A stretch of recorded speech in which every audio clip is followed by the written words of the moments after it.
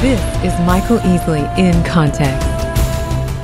It's a defining question for a Christian, is who was Christ? And I don't think you're let off by saying a great thinker or a great philosopher, because actually he went round saying he was the Messiah. That's why he was crucified. He was crucified because he said he was the Son of God.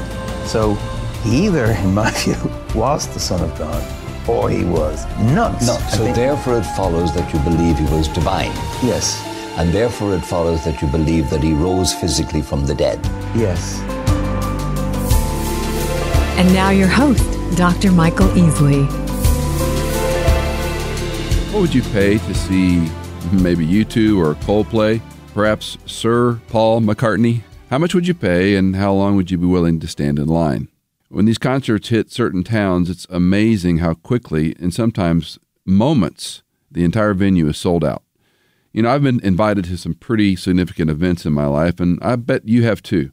Maybe a concert you couldn't normally have afforded, or an NFL game, or whatever it is that you would want to pay some money to go see. Have a good seat, maybe not a box, maybe not the owner's box, but you'd like to be in a nice seat to see your favorite band, your favorite team. What would you pay? How long would you stand in line? Would you mind the traffic going in and out of the parking lot? I've stood in those lines, and I've also been in the bumper-to-bumper traffic going home. And once in a while, when I'm leaving those venues, I ask myself the question, would I have waited in line that long? Would I have paid that amount of money to see Jesus? I mean, let's be friendly here. We have human heroes. There's something about a person, a band, a player, a musician that we like, and we sort of idolize them. In fact, we do idolize them. We play their songs, we sing their tunes, we copy them. And yet when it comes to the person and work of Christ, there's a vague resemblance between the Christian and his or her Savior. This is why understanding why we believe what we believe about Christ is so critical. Let's continue hearing from this message originally given at the Moody Bible Institute's faculty, staff, and student body about the person and work of Christ. When the high priest presses Jesus and asks him, "Are you the Christ, the Son of the Blessed? Are you the Christ? Are you the Messiah? Are you the one that's come to do certain things?" And the synoptics record it a tiny bit differently, but Jesus basically says, "Yes, I am. I am Messiah."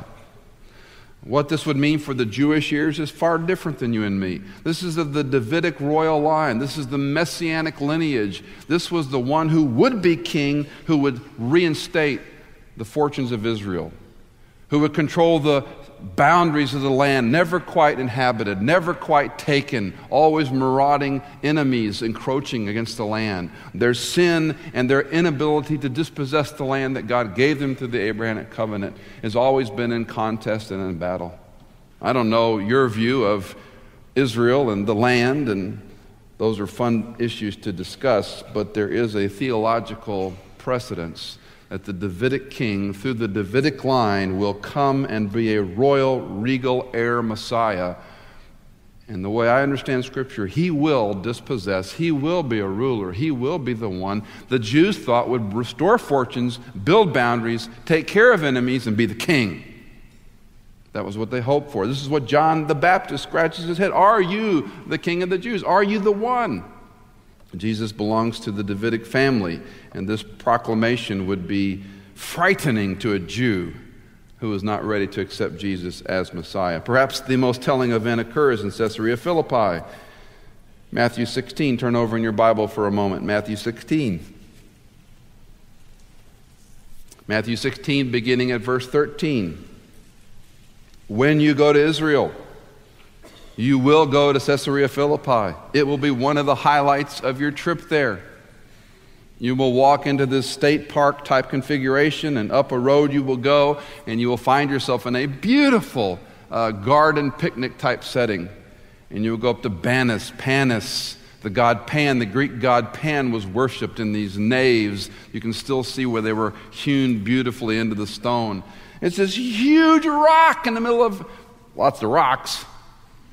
And the water still pumps from the springs of Caesarea Philippi, a sheet of beautiful, clear glass water And you will walk around there and go up, and you will see this is the very spot Jesus has this experience. It's interesting. He takes his disciples there when he says these words. Now when Jesus came, verse 13 of Matthew 16, now when Jesus came into the district of Caesarea Philippi, he was asking his disciples, who do people say that the Son of Man is? And they said, some say John the Baptist, others say Elijah, but still others, Jeremiah or one of the prophets. He said to them, but who do you say that I am? Let me stop for just a moment. You all know the passage too well, but who do you say Jesus is? When the softball's thrown your way, who do you say that he is? And the pressures of the culture and the context in which we live continue to push us away from clear, gentle, truthful, unapologetic explanations of Jesus Christ. Simon Peter answered, you are the Christ, the Son of the living God. And Jesus said to him, verse 17, blessed are you, Simon Bar-Jonah, because flesh and blood did not reveal this to you, but my Father who is in heaven. Peter's confession of Jesus as Messiah it's a fascinating confession, because this, we know Peter, right? This isn't the kind of thing Peter would typically say. You're the Christ. You're the very Son of the living God. And you're blessed, Peter, because God told you that. You don't result in your long study and analysis of events. You don't put prophecy together and come to the conclusion, well, Jesus must indeed, based on my research, be the Christ. And men and women, when you came into a personal relationship with Jesus Christ, it was not because you concluded it on your own account. It was because God in his great kindness reached down in a way I'll never understand from eternity past, and he chose you before the foundation of time, before the foundation of the world, and he called you to himself. And some point in your journey on this sod, you said, oh, Jesus is the Christ. No different than Simon's experience. God revealed it to us. You don't come to this conclusion. You don't seek him out and decide, oh, I think of all the options, Jesus is the best one. He calls us to himself. Blessed are you, Simon Bar-Jonah, because flesh and blood did not reveal this to you, my Father who is in heaven. Now, the aspects of this story don't to tell anyone. It invites great intrigue on the part of careful Bible students. We at least know that Jesus was reluctant to reveal his messiahship. It was not yet the proper time. Reluctance, a poor word. It was not yet the proper time for Jesus to reveal his messiahship to the world until his resurrection, and then that will take off. Well, 1, he's the Son of Man. 2, he's Messiah. 3, the Son of God. As the Son of God, Jesus is uniquely positioned to reveal the Father. If you turn over to Mark 1 for just a moment, the first verse. Mark 1, in the beginning of the gospel of Jesus Christ, the Son of God. Right out of the beginning, the oldest gospel begins making the self-identifier. This is the good news, the euangelion, the good redemptive news of Jesus, who is also the Son of God. Drop down to verse 11 of Mark chapter 1. The voice came out of heaven saying, you are my beloved Son. In you I am well pleased. This identification is crucial. Now, the Son of God is used in many ways. Let me just give you a sample of them. At the Annunciation, when Gabriel comes to Mary in Luke chapter 1, verse 35, the Holy One who is to be born will be called the Son of God. Interestingly, in Matthew 4:3, the devil refers to Jesus in an accusatory way. If you are the Son of God, command these stones to become bread. Of course, John the Baptist in John 1:34, I myself have seen and testified that this is the Son of God. So here's the forerunner of the Messiah, right? Who closes the Old Testament prophecy and begins the new revelation of Jesus Christ. He's the forerunner, the announcer, the moral, repentant baptism for the Jew. Come back to your God. Turn away from your lifestyle because he's coming. And I've seen him and I've testified he's the Son of God. Unclean spirits and demons are smart enough to know who Jesus is. Mark 3:11, whenever the unclean spirits saw him, they would fall down before him and shout, "You are the Son of God." Isn't this rich in irony? The erudite, self-appointed scholars of the world tell us Jesus is nothing. Even the demons know he's God. Even the spirit realm quakes when he comes by and says, "Don't throw us out of him. Put us into the swine." The demons are smarter than the brilliant of the world. The disciples in the boat stumble across it. Matthew 14:33. Those who were in the boat worshipped him, saying, "You are certainly God's Son." Who can calm the sea? After Saul's conversion, Acts 9:20, interesting passage. Immediately, Saul, he began to proclaim Jesus in the synagogue, saying, quote, "He is the Son of God." So the angels, the devil, the demons, those who worshipped him, the disciples, and even John the Baptist said, "This is God's Son." Now, we could say a whole lot more about him. Let me summarize the Son of God in two ways.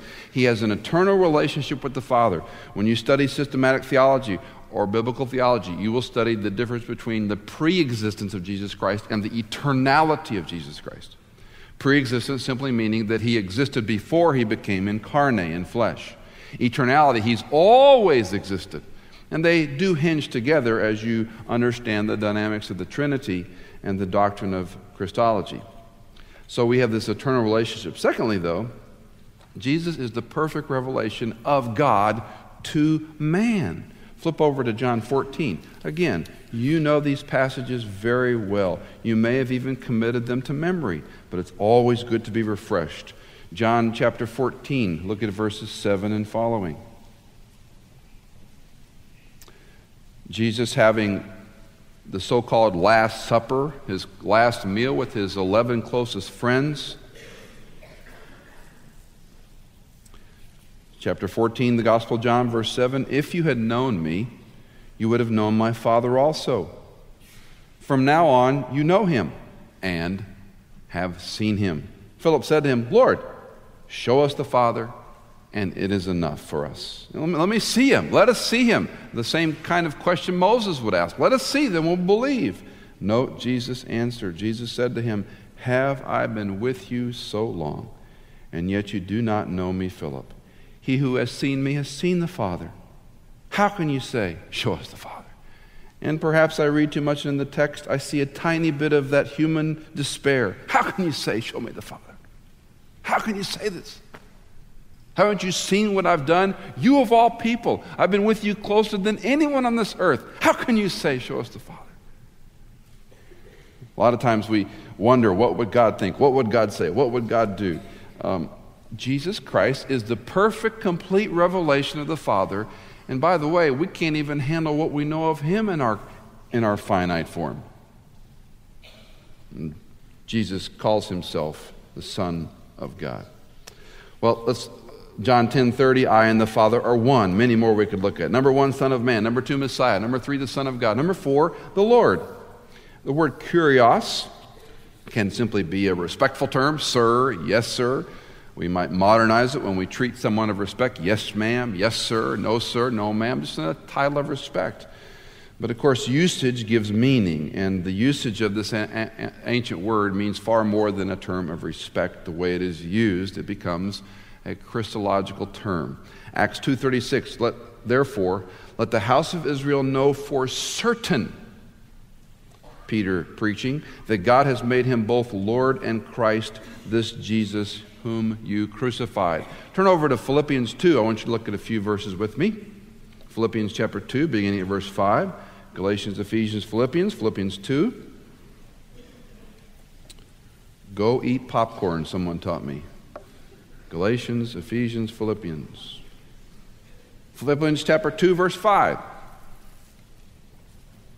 This becomes sort of creedal. This becomes a confession of the early church. Philippians 2:5, "Have this attitude in yourself, which was also in Christ Jesus, who, although he existed in the form of God, did not regard equality with God a thing to be grasped, but emptied himself, taking the form of a bondservant, and being made in the likeness of men.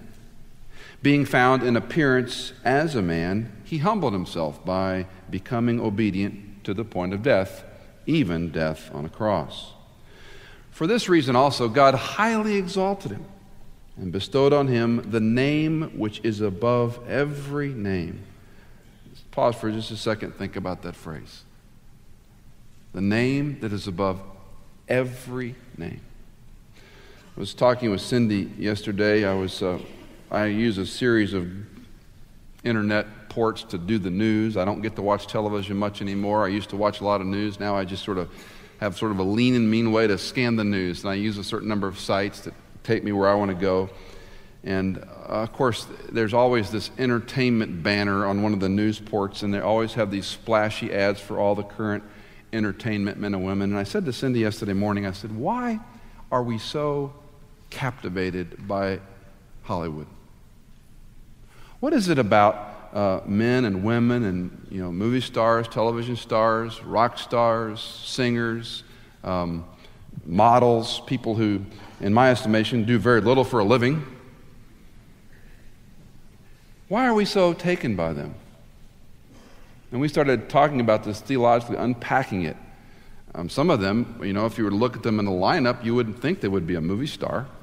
But once they've been on the screen or had a record or a CD or done a tour or a concert, then they're all of a sudden, they're beautiful, they're famous, they're handsome, they're hunks, whatever. What happens between just a normal lineup and celebrityhood? And I think there's something so perverted in the heart of man, he's looking for something to worship. After all, if I was that beautiful, that rich, that talented, that gifted, that successful, that sexy, that powerful, then I would be important to the world. Just look at their lives. What a bunch of mentally healthy people they are. Fame and fortune ain't all it's cut out to be. They're so committed to their marriage and family. They're committed to being good citizens. They're drug-free Americans. They dare to say no. And yet we worship them.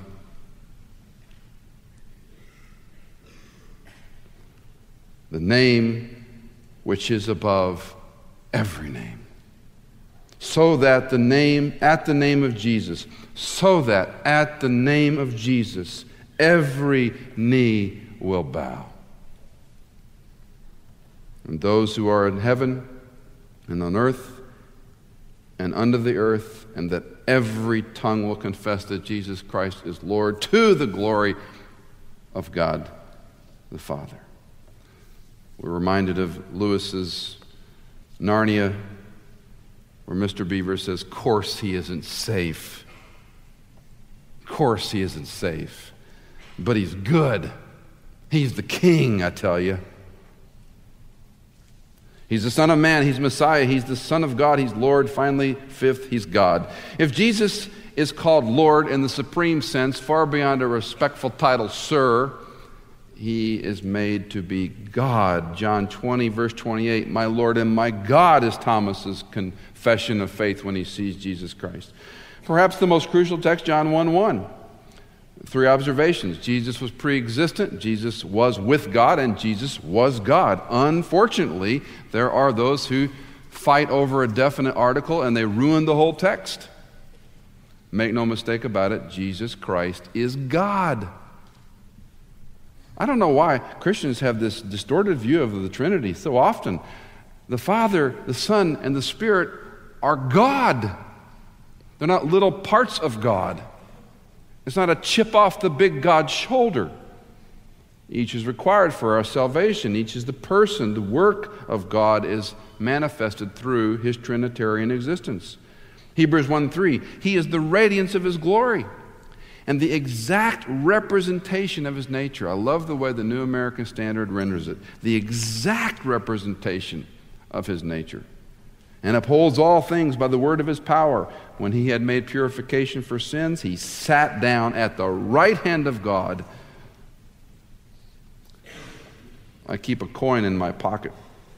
Not the kind of coin you spend, it's an officer's coin.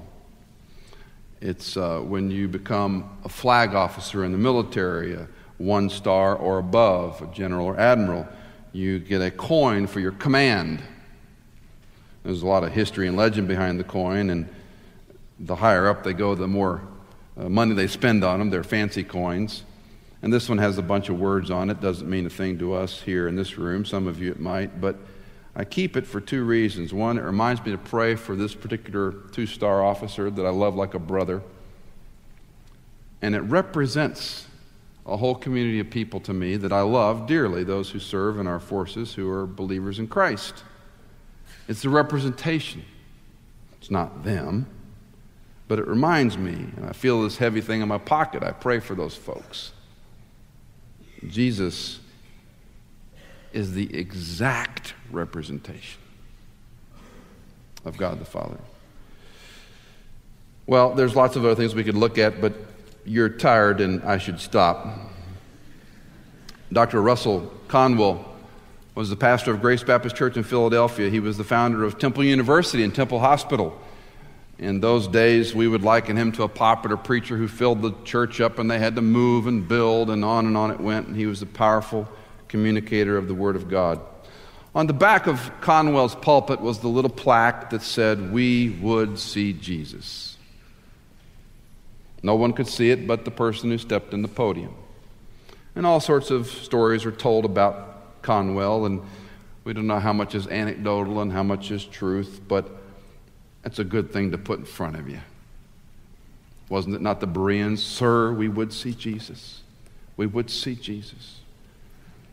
Men and women who call yourselves followers of Jesus Christ, would we see Jesus in you? In your speech, conduct, love, faith, and purity, do people see Jesus Christ? And your truth and your grace and your mercy that you show to one another and those who are hurt and damaged goods and lost and angry and bitter souls, would they see anything of Jesus in you and me? In your diligence and your rest and your lifestyle, would they see Jesus Christ? And I got to ask myself the same question. Would anybody look at me and see any hint of Jesus Christ? Christology becomes practical very quickly. We would see Jesus. The exact representation of God the Father.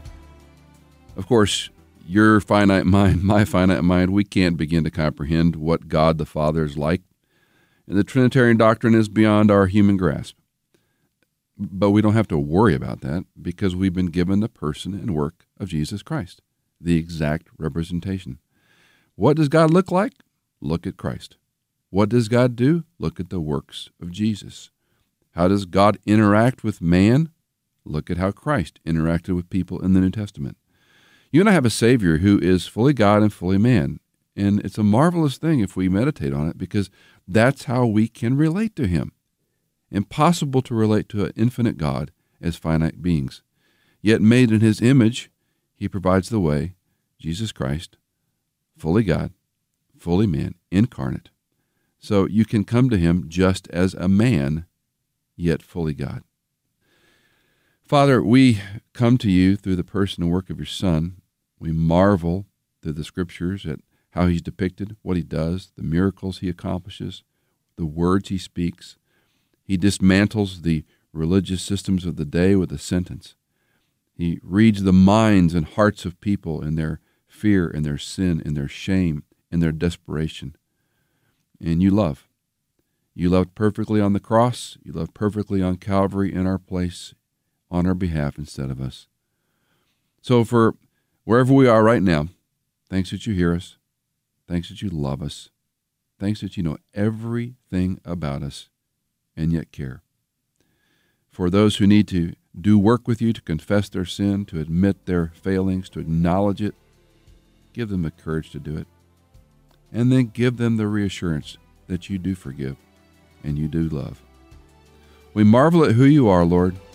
Help us to be a marvel to the people around us, that when they look at us in some way far beyond our capability, they would see Jesus.